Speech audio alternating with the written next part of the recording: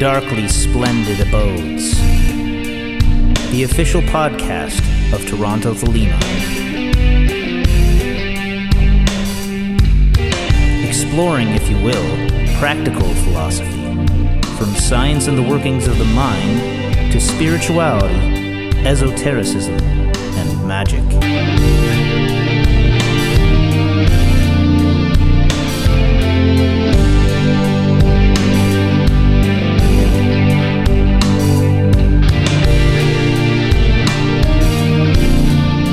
Stooping down, dipping my wings, I came into the darkly splendid abodes. The book of the law foretold of one to come, who would discover the key to its ciphers, and Crowley would come to believe this so-called child of the prophet was in fact Charles Stansfeld Jones. In his Liber 31, Jones would recount his discovery of the key word that unlocks the book of the law. Join us as we explore this short but highly Kabbalistic text.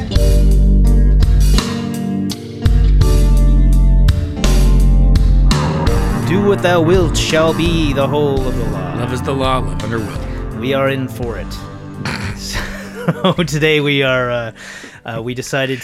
Let him have it. I guess the idea was, I think it was you who noticed that we had Frater Achad coming up. That's Charles Stansfeld Jones, also known as Jesus Stansfeld Christ. Also known as... Really?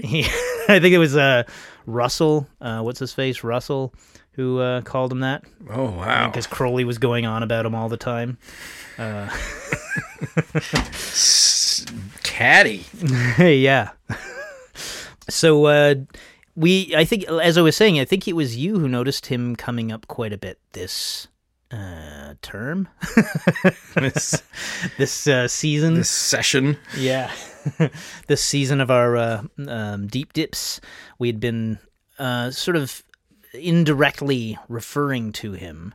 And so I think it was your idea that maybe we should just get it out of our system and do a couple of these just on him or his writings. Not a figure I've ever been particularly interested in, and I don't even know why, because the idea that Crowley should have a magical son seems like it should be interesting. I think I got distracted by the idea that they had a falling out. Which maybe meant that, you have to pick sides, like when exactly. Like when your friends break up and you like him more than you like her. So you, yeah. Plus I want to be the magical child. Oh, I see. Well, I mean, subconsciously. Okay. I don't think this is like I think consciously, I think it's a ridiculous notion to buy into that kind of thing it's clearly egotism and egomaniacal or whatever, megalomaniacal. Megalotistical. But I think subconsciously I want to be, important. And I think that's probably a common notion that a lot of people have. So maybe that's part of it too. Maybe. I also think that I had heard some stuff about, Thelema Coast to Coast had done an interview with one of his adopted children, or was it a grandchild? No, it was maybe one of his kids. Yeah, they had a bunch of, him and his wife had a bunch of adopted children. Yeah, and so this idea of like a reluctant Catholic hosting church meetings in his living room, never like hugging his children, and then disappearing after dinner to do whatever, which at the time I thought might be, Enochian work or something. Mm-hmm. I didn't, he seemed kind of like a little bit like a hermit to me and like kind of lonely, and I didn't find it that inspiring. And I suppose that was maybe he was doing Great Brotherhood of God stuff at that time, but he never really touched me as a Thelema person. But there's stuff in here. We're going to look at his Liber 31 today, which is confusing because the photocopies of the manuscript of Liber Al are also called Liber 31, whereas the published typescript is called Liber 220, I think. Yeah, and I think this probably came first before the typescript started being called Or, sorry, not the typescript. Before the manuscript started being called 31? I think so. I would imagine so, because I think the whole idea of 31 being important came from this and from these discoveries. Oh, okay. Cool. I could be mistaken. Keep in mind, people listening, that we can be mistaken at any point. Well, this is pretty... there've already been 2 publications of Liberal by now, I think in the Equinox and in the book that is called Thelema. Was it a part of that? Yeah. And I think in the first publication it was Liber L, but by the second, like just Liber Lamed. By the second publication it was already called Liber Aleph Lamed. Yeah, I was just looking at the Equinox Volume 1, Number 7, because Achad, I'm going to refer to him as Frater Achad because we need to zero in on one name. He likes to call himself Parzival all through this, so maybe would it be easier to say Parzival so we're not using too many names? Sure. He refers to the Equinox Volume 1, Number 7. I think he refers to it as Volume 7, but I think, at the time, this is what we had for the Equinox, so it just kind of makes sense. So it was kind of a vague reference to some kind of comment, but I was looking all through it, and I couldn't find what he was referring to. And he was just going off the top of his head, I think, from memory, so he might have even been mistaken, but I'm not sure exactly what particular book within there he was referring to. But my point being that that's where Crowley had published the manuscript. I just want to take a look at this and see, just to be sure, because it would be interesting to discover if it was still called Liber 31, even at that time, and what would have motivated that. Yep, so it's the manuscript, but it's listed here as Liber L, as you've stated. Oh, okay. So even in the Equinox, it's still Liber L. Mm-hmm. And it's Subfigura 220. Okay. Yeah, so it's not giving it as Liber 31 yet, which makes total sense. Like I say, I think this is where Parzival has discovered the key to the Book of the Law. This naming thing is going to be a mess. It is, yeah. But I'll get there.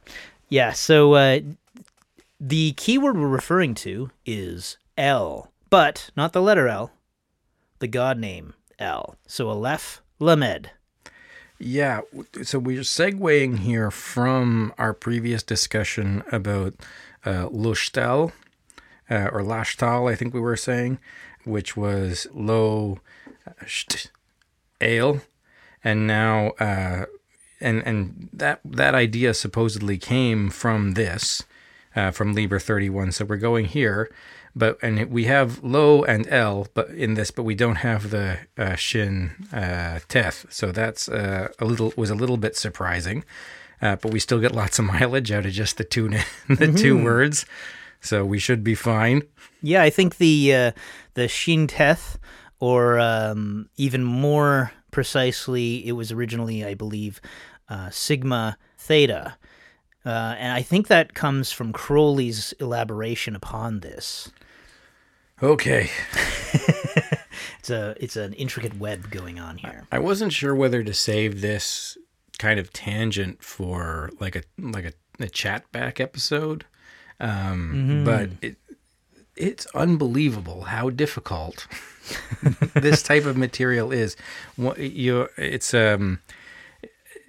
not surprising that people get it wrong or get lazy about it or something, because it's hard enough just to read Magic Without Tears, or one of the papers where Crowley is doing his best to just tell you what he thinks in pretty plain language.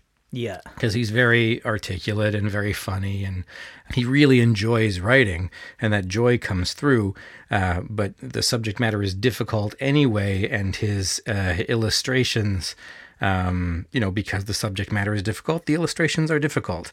But if you actually sort of try to start chasing down some of these, the context of how the work of Thelema was being done in this period, like during Crowley's lifetime, you're doing the real work of a historian, chasing down diary fragments and correspondence, and from people from all different sources of people who are maybe have literary talents to varying degrees or different ideas about how to approach things. And so there's stuff in here that's really, really foundational and like just sort of how I think about it. Yeah. And so it's cool to see where it originally comes from, not from Crowley, but from Jones. And then Crowley gets very inspired by it. But there's about 4 dates in here and conflicting information about what has happened on those dates. And he refers sort of opaquely to other places where things are written or to things Crowley said to him that he doesn't want to elaborate on because he knows Crowley's going to read it and he doesn't want to come off too bitchy, like he's sort of being a bit passive aggressive.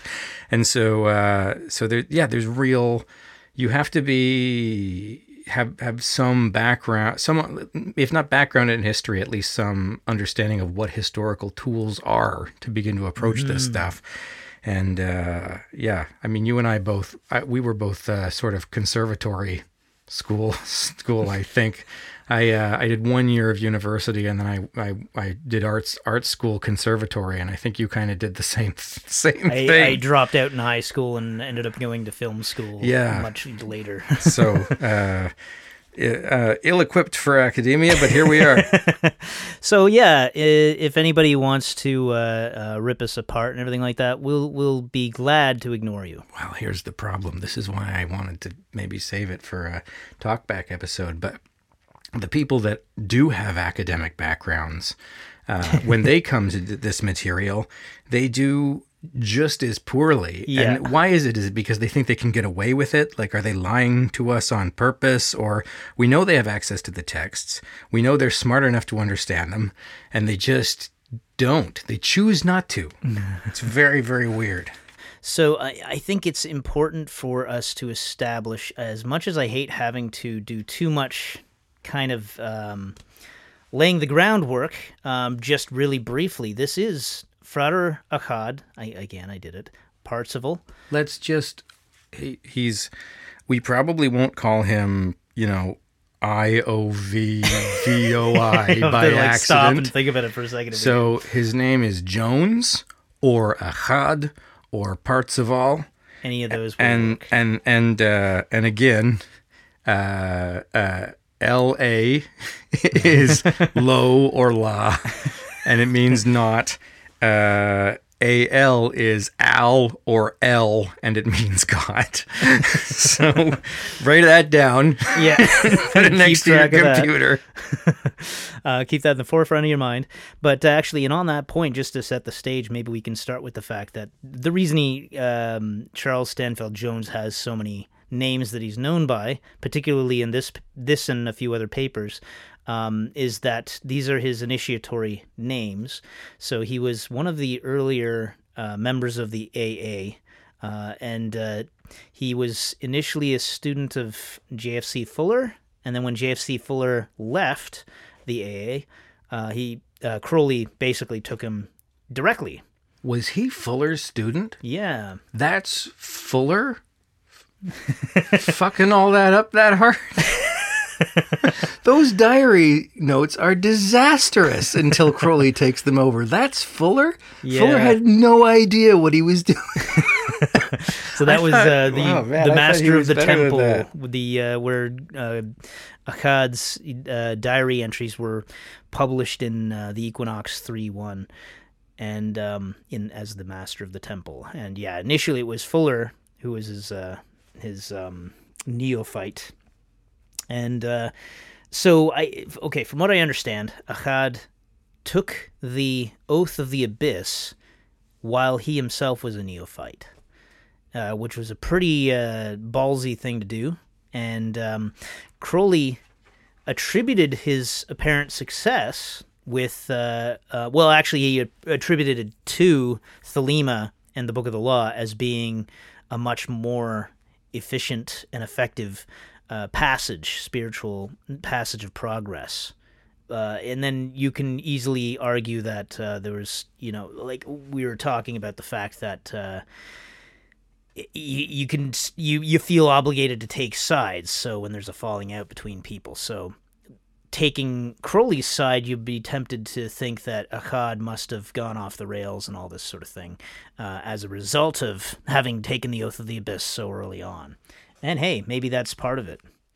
There was a period there where he was spending time in a mental institute in 1917, and that's actually referred to in this indirectly. Is it? Yeah, that's the portion where he's talking about having been found himself, thinking he was amongst Buddhas and the enlightened, and then in fact he was actually amongst the filth of the earth.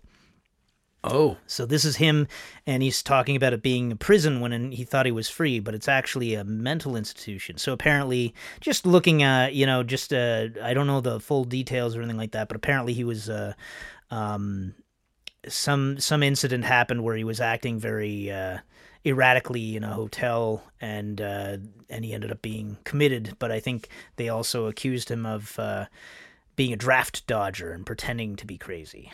It never occurred to me to take that literally. Holy smokes. Well, I'm learning all kinds of new stuff today. And so this thing that happens in 1916, June 21st, 1916, that's concurrent with his neophyte period? This is the difficulty of it. It's like, because he refers right off the bat with this paper. He quotes something that he received in 1912, Era Vulgaris. And that was obviously much earlier on. I think he initially was made a probationer in, I want to say 1909, but I don't know if it was that early or if it would have been 1912. And I'm not 100% on all of these dates. But he doesn't work his way up through the grades that quickly, so by 1916 he's still a neophyte and decides to take the Oath of the Abyss. I guess so. I guess that's what we can infer. That's the story we're building. Mm-hmm. And again, we're mainly going by this paper rather than going, doing a lot of digging into other things as well. So just give me a second here, because I'm very curious. Are you digging into other things as well? So this paper, Liber 31, while you're looking that up, I'll just set the stage here. This is, once he's attained the Master of the Temple status, he has this incredible revelation that builds upon itself, and he discovers the keyword to the Book of the Law, as I've mentioned, and he writes this up and sends it to Crowley. But it was not published in Crowley's lifetime or anything like that. Apparently what happened, according to the internal evidence that that he actually writes within the piece itself, he was asked for a copy of it by, was it Gerald York or Kenneth Grant? Yeah, Gerald York, who was a great collector of Crowleyana, and Gerald York said that there should really be a copy of this existing in England. So Achad made a typescript copy of it and sent it to Gerald York, but he wanted to make it clear that it was not to be copied without his express permission. And now the internet exists. And he is incapable of giving his express permission. So it looks like the climax of the Master of the Temple paper is Crowley setting Jones an exam for the grade of Zealoter. And this is like 1913. He's aiming for Zealoter in 1918. And then in 1916, he's taking the, it doesn't say taking the Oath of the Abyss in this paper, but says that proclaimed his intention to claim the grade of 8.3. So maybe he did take the Oath of the Abyss much earlier. And then when we see 1916, he's been proclaiming his intention to take the Oath. Because the Oath of the Abyss itself is to see every... interpret every phenomenon as a particular dealing of God with my soul is one of the most famous articles, but I think there's a few things you have to sign off on. Now, he does say that after his great initiation on June 21st, 1916, that he becomes a neophyte, and then says he never claimed any grade higher than neophyte. But by which he means I never actually claimed to be an ipsissimus. I became an ipsissimus, and then I pretended to still be a neophyte. Yeah, so what you're referring to there is as soon as he gets past the abyss, he initially has this...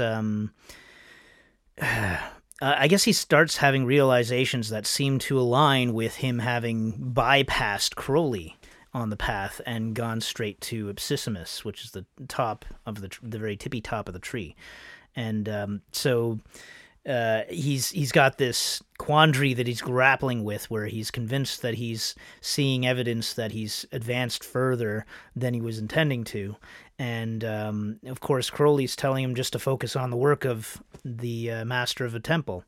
And meanwhile, there's this whole idea that he initially thought that he was going to become a master of a temple specifically to enable Crowley to become a 9 = 2. Yeah, this seems like a very bad way to start. When I proclaimed my intention of claiming the grade of 8-3, or Master of the Temple, on June 21st in 1916 in the city of North Vancouver, British Columbia, I did so because I thought that his master Therion needed Nemo, one of the titles of the 8-3, in order to fill that office, in order that he might fully attain to his 9-2. So he's claiming sort of a humility here, that he didn't actually, he wasn't actually after the grade of Master of the Temple. He didn't necessarily think he was ready for it, or although that's me contextualizing. But for some reason, his primary motive is just to fill the office so his master can move on to the next place, which seems to me a bad motive, but there you are, and so this happens. He proclaims this on June 21st, 1916. He claims that the details of the initiation which followed are recorded in another place, but then a paragraph immediately before what I read, he said, hardly a word of the experience then undergone has been recorded. In fact, that is also true to some extent of the initiation on June 21st, 1916, the record of which I am only now trying to put into writing. So within one paragraph, he makes two sort of confusing errors, maybe, or maybe I'm just not understanding. But June 21st, 1916 is when he decides to become a master of the temple. But June 21st, 1916 is also when he undergoes the great initiation. So he decides to become a master of the temple in my reading, and then attains the grade of master of the temple in the same day. Never writes anything about it, but then tells you that the complete record is somewhere else. And then he says, yes, the very next day, the curse of the Magus came onto me quite unexpectedly, so that I could do naught else but consider myself to be 9-2. And then following a terrible struggle, for I realize I now had failed so far to complete the attainment because of a certain glamour of the path, I then decided to give up all, even the least little thing, and I made certain pledges, which were afterwards faithfully kept, so that I gave up my business position and got down to spending the last cent of my money. Having made these pledges, it seemed quite certain that I was on the path of LF, which united Chokmah with the crown, and therefore beyond the glamour of the great magician. I hoped that Therion had at that time attained to 10-1, and I was ready even then, if need be, to hold the grade of 9-2, and to accept the curse thereof. So within one day, within, let's say, 72 hours, he decides to become a master of the temple, becomes a master of the temple, hangs out there for 20 hours, then becomes a magus, then makes a play at Ipsissimus, and then, sort of falters and decides he's a neophyte. But he doesn't really decide he's a neophyte. He decides with humility to accept the title of neophyte just because he's into these reversals. So 10-1 becomes 110, and then that makes him a Buddha of compassion because he attained Nibbana, and instead of letting himself die, he came back to teach. Yeah, I think you were initially starting this discussion with pointing out that you didn't feel drawn to his writings initially. And this is one of those cases where this is the type of thing that I feel like kind of would tend to turn me off of him, is the fact that there's this false sincerity, it seems like, where in this case, he could be completely sincere for all I know, but it sounds very much like he's trying to have it both ways, where he's like, well, I know that I've surpassed Crowley and I'm a 10 = 1 and, I am essentially God now, but I'm gonna also be as humble as possible. He's clearly being snarky in himself, within himself, but it's like, It shows internal conflict, at least. And what the nature of that conflict is, I don't know. Maybe it means he knows that his claims are dubious and doesn't fully trust himself, and so he's hedging. Maybe it means that he's just intimidated by his master and knows his master won't buy it, so he doesn't want to have that conversation. We'll see later in the paper how he sort of dances around the edges of it with Crowley to try to confirm his instincts here. And we'll see later various bits and pieces from his record, which are not recorded at the time, but recorded 2 years later in 1918, where he describes something. And it's unclear to me whether he's trying to describe his experience of crossing the abyss or some experience he's had subsequent to that, because he talks about initiations coming on him again, which is not weird. You can have these abyssal experiences again and again and again. That's okay. One way of thinking of the experience of crossing is of perfecting your samadhi. And so if that's how you think of it, then you would want to make samadhi regularly on different objects and stuff after that. But the way he describes the crossing of the abyss experience, if that is indeed what he's trying to lay out in this paper, is very, very weird to me. And I can say more about that later, but trying to lay out this story of what's happening with the initiation and how Crowley sort of, and how he feels about it and how Crowley sort of feels about it, is the sort of thrust of this whole diary entry that takes place on September 2nd in 1918. So the first big chunk of this paper is kind of trying to trace out the story of his initiation. And sort of how weird it was. And when is he hospitalized? Is that maybe sort of in those 3 days too? No, I think it kind of bleeds into that. So those 3 days were in 1916, and I think the hospitalization situation happens in 1917. Okay. And it's, as I say, it sort of seems to blend into it. I think there's he's referring to being on a train or a steamer, which I guess is a ship. And he's having various experiences of this initiation while he's on this steamer, and he's that kind of blends into the finding himself among all the enlightened Buddhas and whatnot, but in reality, he's surrounded by all the lowest filth. I see. Because here, when he says the curse of the great of the Magus came upon him the day after his abyssal crossing,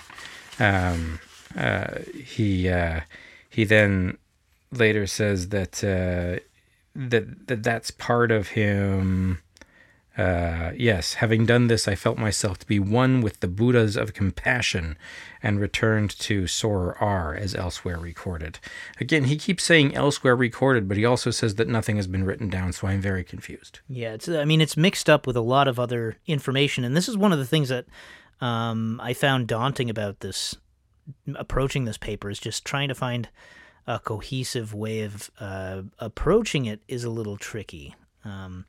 It's a lot of it's really interesting, and if you're at all grounded in basic Hermetic Kabbalah and Thelemic Kabbalah and whatnot, especially, then it's pretty fascinating because it's where that whole the word El becomes so very important. Not just that, but the idea of not and God both simultaneously existing simultaneous, and that being somehow intrinsically important to the Lema is here really put forth with startling clarity if you're able to read it, without getting completely lost in the weeds. So maybe we should say something about the profundity of what Achad's claim here is. Mm-hmm. So if you read Crowley's Liber 418, that's his record of crossing the abyss, which he does sort of by accident. He's just trying to get the rest of the Enochian aethers, and then he discovers that one of the aethers is representative of the abyss and guarded by a demon appropriate to the abyss, and so he sort of gets across by magical means there, and the date of that is something like 1909. Mm-hmm. And it takes him, a month and a half or something like that, doing 1/8 year every day, with a few exceptions. There are sometimes when he's told to approach and go back.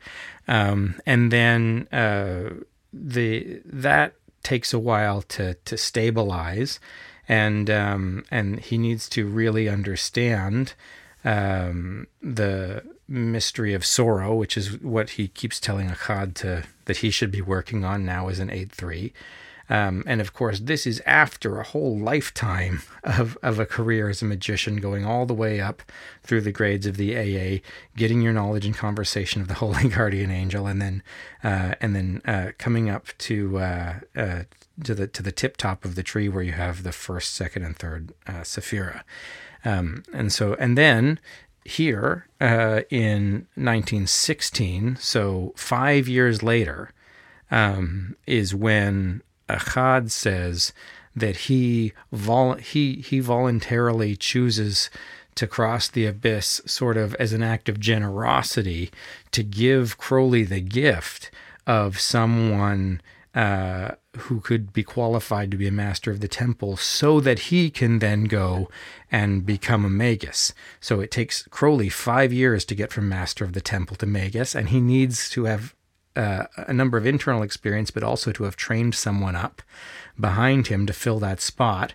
And then once he's a magus, he gets cursed. There's something called the Curse of the Magus, and you can read about this in the Kaczynski book, the Perturabo, it's called. Okay, yeah. And there are Chokmah is like the second Sephiroth, but it's the ninth grade, so which is why 9 equals 2. And so he has 9 periods of 72 days of just being broke and miserable. That take him through the grade of Magus before that's really internalized, and he can even think about, what it might look like to approach the path of Aleph. And Achad is claiming that he decided to be master of the temple, same day became master of the temple, next day Magus, Curse of the Magus, next day done with the Curse of the Magus and ready to approach the path of Aleph and make a real run at the Abscissimus. And then because he knows that might be, once he realizes that Crowley has not, in less than a week gone from Chokmah to Kether, he decides not to claim superiority over the great beast and just just coyly flips the numbers around and claims the grade of neophyte. And he says, then the correspondence began between myself and Therion. He admitted my grade of 8.3, but would not consider the possibility of the path of Aleph, 10.1, etc., explaining my taking 1.10 again as my being cast out into Malkuth, although as a matter of fact, I made no claim except to neophyte. Because I was being a condescend, because I was being a passive-aggressive little bitch. As he also realized that this must be the child prophesied unto him in Liber Legis, and then claimed me as his son. So this letter was not wholly, was not received poorly. It doesn't say when this letter was sent. It just says there was correspondence between myself and Therion, and so something that happened must have been recorded, whether it was fully and it must have been, at least in Crowley's estimation, fairly clearly a good crossing of the abyss experience, at least a period of internal silence long enough to sort of qualify, or deep enough to sort of qualify. But then he says all that other stuff is sort of nonsense, and later he'll say focus on the mystery of sorrow. Well, it's I think one of the things that's been argued with regard to this story is that Crowley was probably overeager and was doing what he was warned against doing in Liber 418. In one of the visions, there's the Nemo is portrayed as a man tending gardens, and he cares not which one will be the next Nemo. And so I've heard it argued that Crowley, tried too hard to focus on tending that one particular plant to the exclusion of all others. So there's that way of looking at it. But then again, I mean, the way that this is being portrayed, I could totally see if Crowley was overeager and maybe petty about the idea of him trying to be bigger than his britches kind of thing.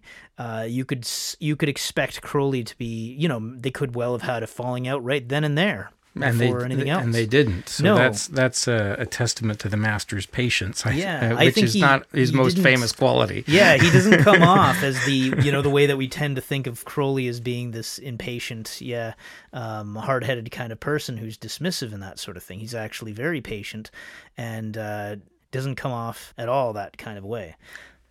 I'm doing my, I sort of recently finished my student task for, I recently finished my probation for AA. Mm-hmm. And congratulations.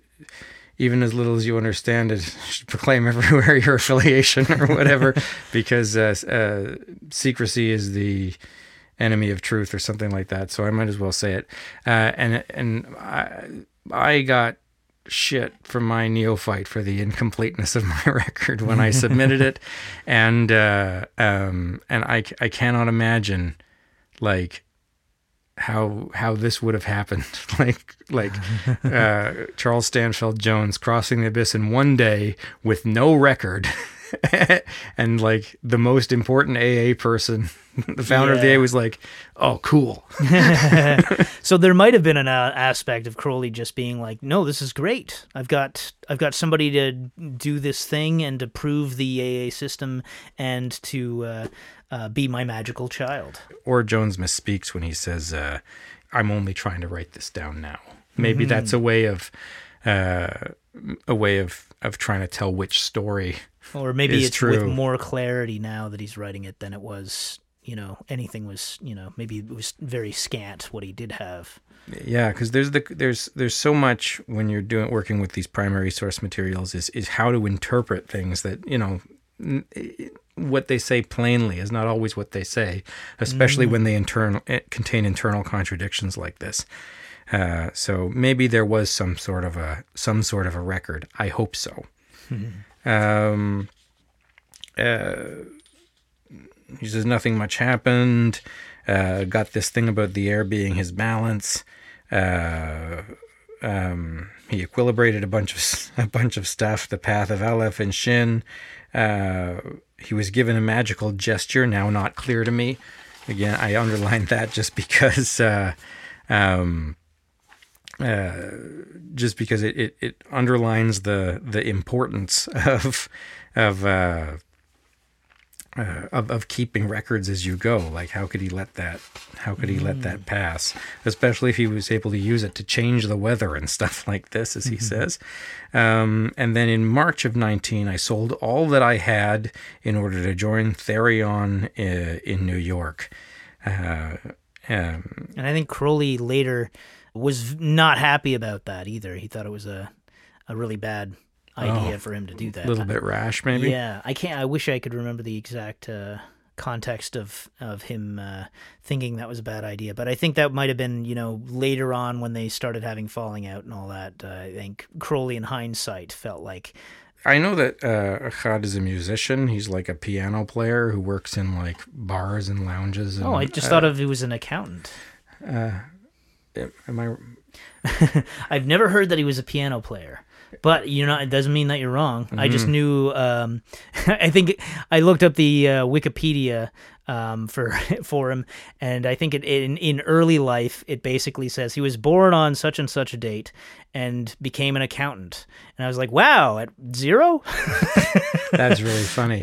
Okay, so he's a bookkeeping person? Who the hell am I thinking of? I must be wrong about this. I'm not sure. This is one for the blooper reels, maybe.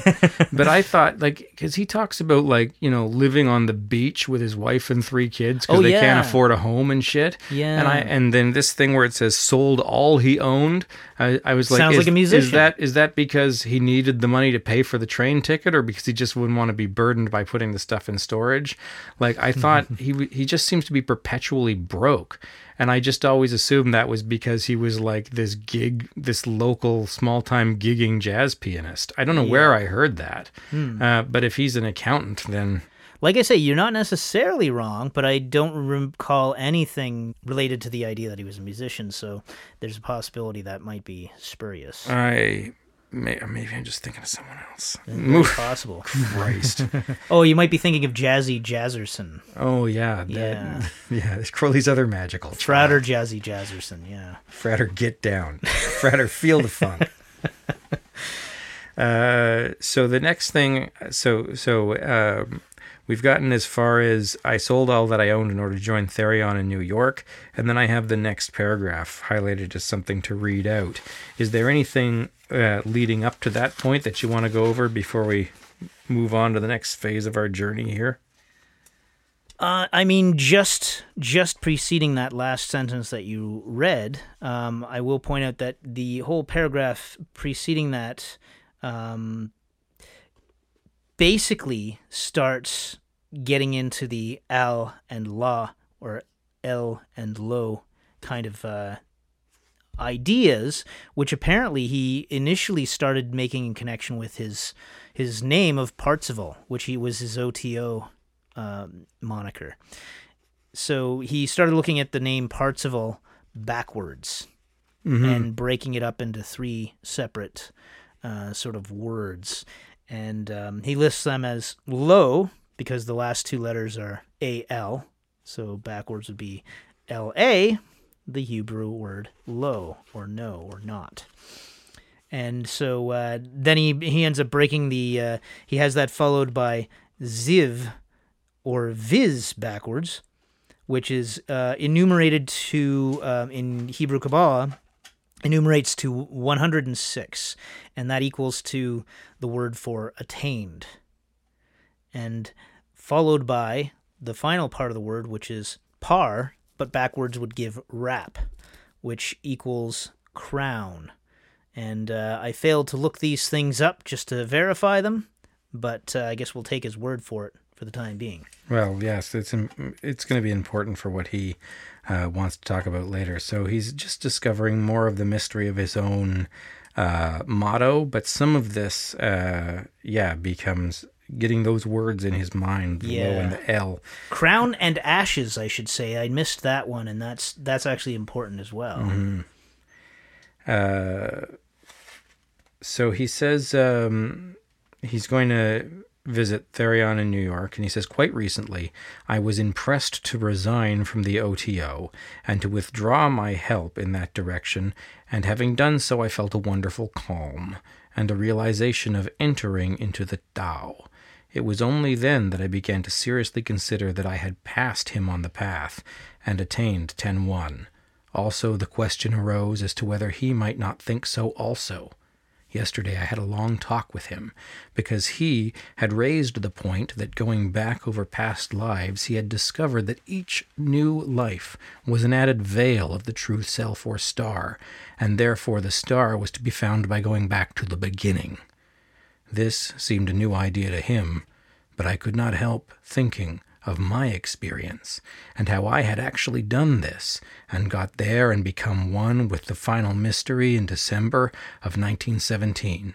And yesterday, when I talked to him, he seemed on his guard, so that when I asked him about the mystery of change, he referred me to the fact, as he says, that in my grade 8-3 I should constantly apply myself to the mystery of sorrow. Then I suddenly asked him what he thought of the number 31, and where it should be placed on the tree of life, and he said, this number has to do with the identity of nothing and the Trinity, and if anything refers to Ayin, or perhaps to Kether, but certainly to no lower Sephira. Then I thanked him and said no more. And so the profundity of this is that the number 31 refers to Kether, which is the place where the 10-1 resides, the Ipsissimus, the highest possible grade for an AA initiate. And Achad had recently been receiving Kabbalistic sort of inspiration that included interpretations of the number 31 as El and Lo. But they were only to do with his name at this point. It seems like he hadn't started connecting to the Book of the Law and realizing the profundity of them yet.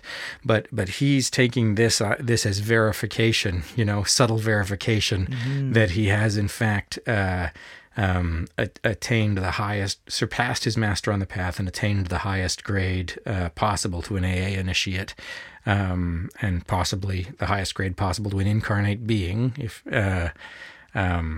So, I think one can have inspiration about numbers at any time. It doesn't necessarily mean, if I have an inspiration about, 65, like a new idea about what that might mean, I wouldn't immediately start claiming that I had attained the only way I could have possibly know this is that I'd attained the knowledge and conversation of the Holy Guardian Angel or something. And when he says that he had actually gone back to the beginning, it's not clear what he means by this. Within the context of this paper, the only thing we have is this 10-1-1-10 thing, which is purely symbolic. It's about what grades he's attaining. It's not like what Crowley's saying about deep paths life regression, going all the way back to your first incarnation as a human being and seeing what that guy was up to so that you could then have a pattern on which to, like, one experience is much, much more profound than the other, and Achad doesn't seem capable of realizing this. Yeah, it seems, he had this vision, essentially, I guess we can call it, that he was laying out where, I don't know if we missed it. This is the thing, and it's so easy to get lost in this paper. I don't know if we already passed it or if he's coming up on it, but he has this vision of everything wheeling back to the beginning of the creation of the universe, and then he has to, his job is to set creation back in motion again. Yeah, no, that's going to come in the third section when he tries to lay out something about what the initiation was actually like. There's sort of 3 large diary chunks in here, and the first one is about the story of his relationship with Crowley and what he claims happened to him with his grade initiations. Then the second one is his analysis of Liber L. And then I think the third one is where he actually attempts to give some account of his own initiatory experience. I may have section 2 and 3 backwards. That's the trickiness of having a piece like this, which is really diary entries and then writing after the fact to try and add to them, not necessarily clarify them, but add to them. It's a difficult, it's like you're reading the Enochian John Dee's diaries or John Dee's manuscripts. a lot of it does make sense and has a linearity to it, but it's like there's in following it out and trying to find any changes that were made through the course of things. It's very difficult because it's not all strictly recorded, at least in the papers that we have.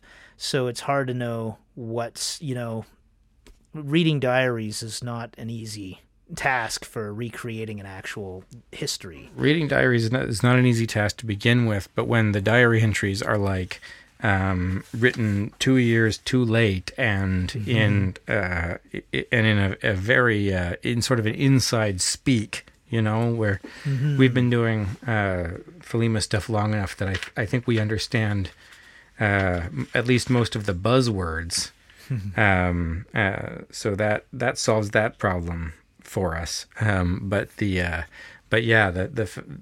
fact that Achad may be misremembering large sections of his stuff too, or assuming, taking it for granted, like for instance what you were just referring to, where he's talking about going back to previous incarnations and whatnot, and he's referring to it as if he's just been talking about it or something like that, and it's sort of like maybe that's included in that later vision that's described, but it's because it's all sort of out of order and it's not clear, it doesn't all come together as easily for us as third parties. I have a question here. Is this is this a couple more paragraphs down where he talks about the great magician? Does he mean the path of Aleph, the great magician, the fool, the the great magician would be the path of Beth, connecting Bina to Kether. Is this a whole passage about Kabbalah, or is this more about his relationship with Crowley? Because I could also imagine someone calling Crowley the great magician. And the first 5 words are, the great magician denies me, which he's just explained how the great magician denies his attainment. So I don't know what this means, but it seems to be important, so I'm going to read it anyway. The great magician denies me, saying that I am not IA or Nemo 83, and in this he fulfilleth his office of cutting off the understanding from the crown, which is God, El. In this very thing he is the incarnation of the mystery of change. El, Kether, is reflected into Chokmah as Lo, and the Magus looketh upon the crown along the path of Aleph, which is 0, and perceiveth it not. The Magister Templi understands, for the word of Chokmah Lo is truly reflected into Bina as El, and therefore the Magus appeareth to him as God, where the crown, the true El, is reflected through the path of Beth to Lo, and he sees nothing in that direction because of the lies of the great illusion of Maya, the magician, but he striveth by Delef to the Magus, who is the great deceiver. Thus it is that above the abyss a thing is only true insofar as it is its own opposite. This is the final and complete understanding of the mystery of the grade given to me now, at 2:38 p.m., for never before have I seen things thus. And so there is some profundity here, and we could go through this and try to tease out the meaning of the argument. But since it refers to the picture of things above the abyss, I don't know how helpful it would be. The biggest takeaway here is below the abyss, we have the workings of normal consciousness existing. Above the abyss, it's beyond our normal consciousness, and so things don't work the same way, and we can't. So anything we talk about right now is going to be speculative. But the interesting thing that's coming out of this is especially the idea of reflections. We have this idea of God and not. We have the idea being reflected, going from being God to being not, depending on where you are within that highest triad. And interestingly enough, as Crowley was alluding to, quoted by Achad earlier, El or Lo both equate to 31, and 31 is graphically, it's a 3 and a 1, so it's sort of like 3 and 1, and it's kind of talking about the supernal triad.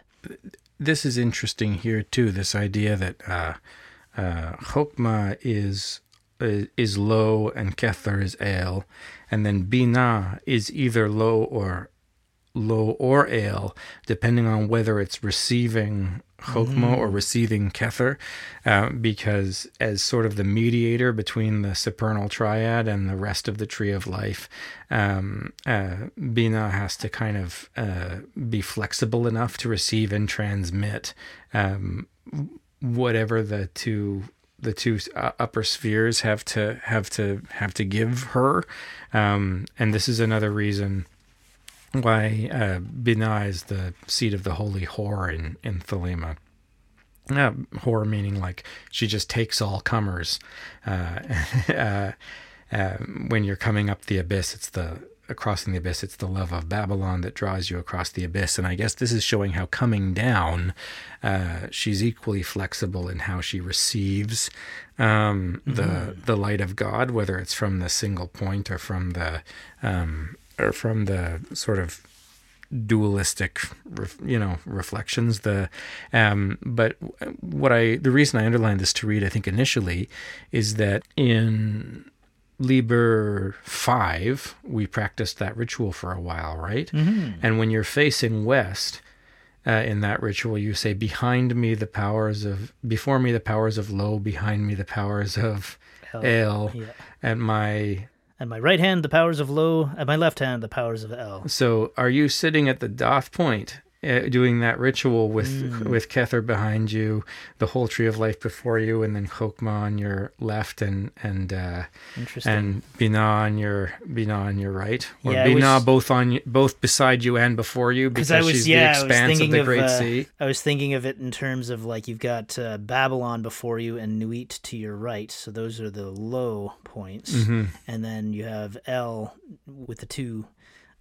masculine points. So I always associated that with the positive and negative in Kabbalistic terms, but that's an interesting to relate it to the idea of being at Da'ath potentially. Yeah, and again, thinking of it as being like either a ritual of drawing in the energies of the new aeon, you're at that point filtering the light down from heaven into the world, but also Da'ath is the fallen Sephira, and so think of it being a ritual for the invocation of evil. That's also the way the word of the Magus is true but always misunderstood. There's something about that makes sense for a ritual like that to be performed from that point. And the energy of it, the fact that you're supposed to be dancing and stuff. There's there's a sort of, I mean, depending on what kind of a dancer you are, there could potentially be quite a chaotic, quite a chaotic mess going on there, like as if the demon sea were kind of at work. So, where to next? He does start to put together the idea that he sees himself as the magical child. And Crowley sees him as the magical child, too. And I think the best evidence for this is this key of Al and Lo. Right at the beginning here, Crowley says, "Your key opens palace. Liber 220 has unfolded like a flower. All solved. Even chapter 2, verse 76 and chapter 3, verse 47. And then 276 is the numerical code, and then 347 is this line. In this line drawn is a key, which are two of the most perplexing parts. And Crowley says Achad has solved them, even though Achad later says he hasn't. So more confusion. But there are good reasons.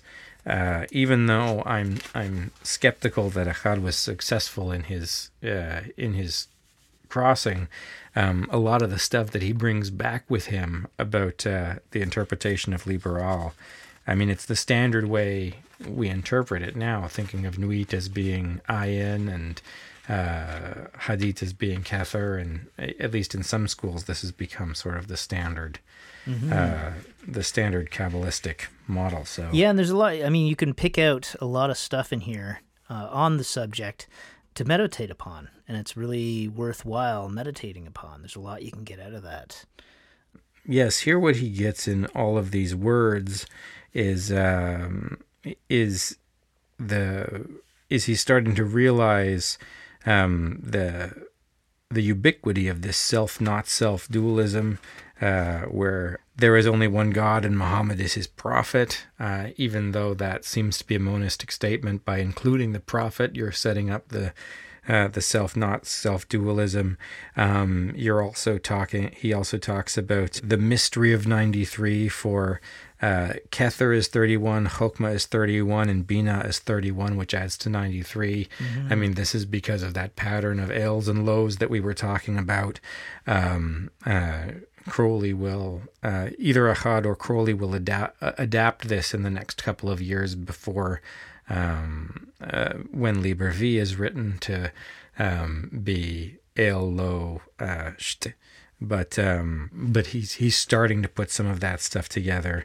He has the enumeration of his name, Achad, which is 13, being another reversal, and talking about the relationship between unity and love. Allah, the Magus 92, Allah, of course, he says, because the Book of the Law says spelling is defunct, you don't need to include the H, the Aleph, Lamed, Lamed, Aleph is enough to spell Allah, so that even the name of the Mohammedan God also talks about this positive negative dualism, and he's just going to go on about that for a little while. He reverses his own initiation name, which had been VIO-OIV and now is OIV-VIO. And this starts to think of this idea as no God, as being, when does he get to the point where it's important for the Book of the Law? Yeah, here, a few paragraphs down. The first thing he says, chapter 1, verse 46, nothing is the secret key of this law. 61, the Jews call it. I call it 880, 418. Do you want to say something about that? Yeah, so he's immediately going to explain that Parzival, his moniker for the OTO, is 8, 80, and 418. So insofar as it's 8 letters, the initial P is enumerated to 80, and the overall enumeration of the name is 418. I think in our Reguli talk, we weren't sure about how he got to that, but there was a few different names that we weren't sure how they all added up and all that sort of thing. But I guess if we weren't getting this one, neither of us was considering the Z in Parzival to be in Hebrew taken as Tzadi. Yeah, Zadi instead of Zion, because that's the only sort of counterintuitive move you have to make, and everything adds up just lovely. Mm-hmm. Something else he does here that's pretty neat is because Parzival, we talked about before how Parzival is the fool because he's dressed in motley clothes or whatever, so that he doesn't become a knight by accident.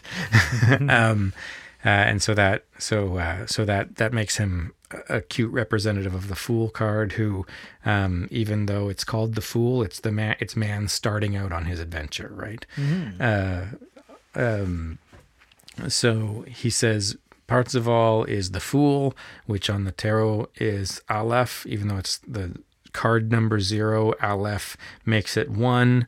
And so if the Jews have 61, the Jews have it, but they have the half and none by the book. 61 being Ayin. That's what they call nothing. Or that's the word. That's one of their words for the veils of not, Ayin Sof. That sort of primordial non-stuff of creation. And Nuit is saying how this stuff that is kind of my jam, the veil of heaven. 61, the Jews call it, Ayin Sof, or 61 is just Ayin. But they have the half and none by the book. And so Parzival is saying that the other half should be 1. So he can get to 62, and then have mysteries applicable to 62, which is twice 31, and shows Al and Lo. And I think that's okay, because especially since the first move in manifestation, after you have Kether, you immediately have the path of Aleph down to Chokmah, and so that's the inspiration of the ayin. So if Nuit is 61 and Hadith is Kether, that makes him 1, and so you add 61 and 1, that completes the formula and inspires the sort of movement of the light down the tree, that lightning flash, which begins in Aleph. On the path of Aleph, I had at some point been trying to figure this out. So 880, 418, if you look at verse 8, you get Kabs is in the Ku, not the Ku in the Kabs. So again, this relationship between self and not self, the deep identity of the individual, the interior star, is within the light, not the light. It's not the light house. That's the self. And so this supports Achad's suggestion about Lo and Al, and it's also tangentially the reason why Thelema, the main point of contention between Thelema and existentialism, because for existentialists, existence precedes essence. So you have you would have your whatever you were, the light, your body radiating out, behaving in the world, and then your behavior would make up your essence. Whereas for Thelema, we're essentialists, so we think you come into the world with something, and then that something creates a life around you, and that's important because these are two, at least for my money, the two major movements inspired by Nietzsche. Nietzsche is the prophet of the existentialists, but he's also the prophet of Thelema. An early prophet of Thelema. So it's important to know where the difference of interpretation is, and this is a fundamental mental thing for not getting distracted by Sartre. Verse 80 is going to be chapter 2, verse 14. Now let be a veiling of this shrine. Now let the light devour men and eat them up with blindness. Cool. Again, we're getting sort of overcome. For verse 61, 61, the Jews call it, we have this long section that says, "But to love me is better than all things. If under the night sky in the desert thou presently burnest mine incense before me." So really very much about Nuit's mystery and the relationship of the one with the all, because it's how this is Crowley's instruction, a prophecy about how he's actually going to cross the abyss, right? Under the night stars in the desert, presently burnest mine incense before me. This is the working that receives 418, and then the last number 880, 418. So if you want to understand the mystery of this passage, 61 the Jews call it, I call it 880, 418. And Achad's right. They're all verses that have to do with the individual being dissolved in the infinite, Al and Lo, self not self dualism, and what becomes for Crowley, probably already is for Crowley, the 0 = 2 equation. So. Yeah, I mean, Crowley did have that 0 = 2 equation from very early on, before having received the Book of the Law. Where did he first discuss that? It was like in a paper, I think it was in... He refers to people to a note in ontology, Bereshit, a note in ontology. a lot when he wants to talk about the sort of model of the universe and how like something comes out of nothing, and then the relationship of the aspirant to his God and how those things then resolve back to zero. It's his sort of model of how attainment works. But then Bereshit talks about that paper talks about the what he calls the three great schools of philosophy, which is like monism, dualism, and I think nihilism. Monism being like a Catholic perspective where God sort of is everything, or maybe like a Hindu perspective where like if God makes the universe, he has to make it from himself because he's the only substance available. And then the dualist perspective being like, I guess, like creator-creature. And then the nihilistic perspective being the Buddhist perspective where, you know, the truth is that nothing exists and you just want to get back to that because you're mistaken in sorrow. But he tries to reconcile all three of those doctrines and talk about what you can sort of understand. Do you mind if I read a little passage from Liber 418? Please. I'm thinking this actually pertains very strongly to what we have here as well, and Achad does actually refer to it also at some point. It's from the fifth Ether, which is where Crowley directly encounters the inner order of the AA, the Silver Star.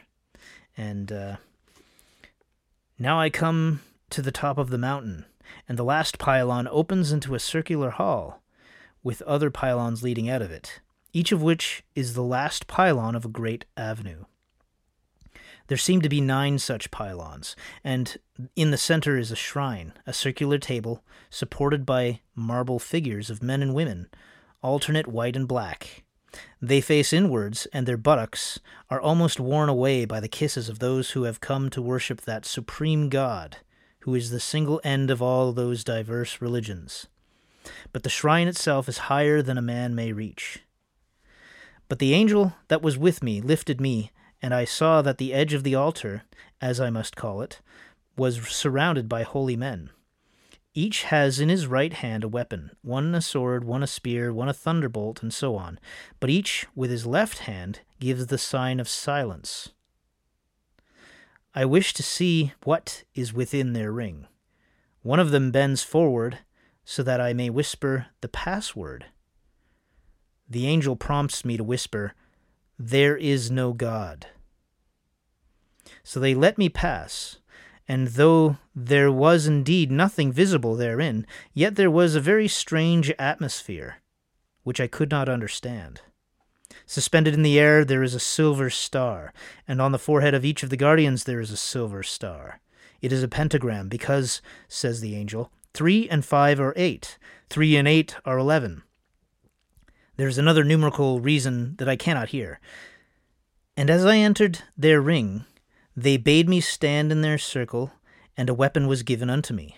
And the password that I had given seems to have been whispered round from one to the other, for each one nods gravely as if in solemn acquiescence, until the last one whispers the same words in my ears. But they have a different sense. I had taken them to be a denial of the existence of God. But the man who says them to me evidently means nothing of the sort. What he does mean, I cannot tell at all. He slightly emphasized the word there. And there's a little bit of a reference to the idea that he attempts to guess that maybe in that individual place is no God, but that's because God is in all things, is all around us, and that sort of thing. But he's not clear on it. He doesn't have a clear conception at this moment. Sure, emphasizing the word there, like there is no God. There is no, yeah. I mean, there's in the Book of the Law also, Hadith says something like, "There is no God. I am alone, and there is no God where I am." Yeah. Is that Hadith or Nuit? Hadith says that. Yeah. It's this. So it makes it even clearer. There is no God where I am. There may be some gods somewhere else. But I like the fact that it's like there is no God. There is low L. Yeah, but yeah,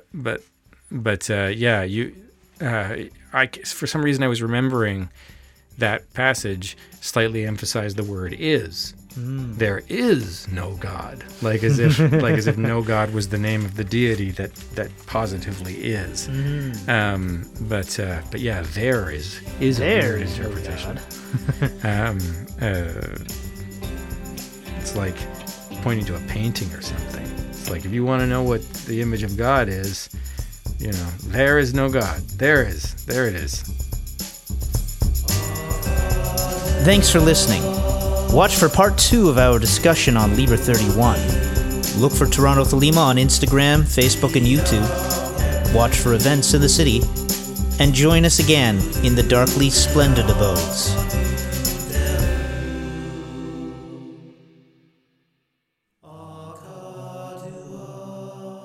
9, 10, 11, 12, 13, 14, 15, 16, 17, 18, 19, 20, 21, 22...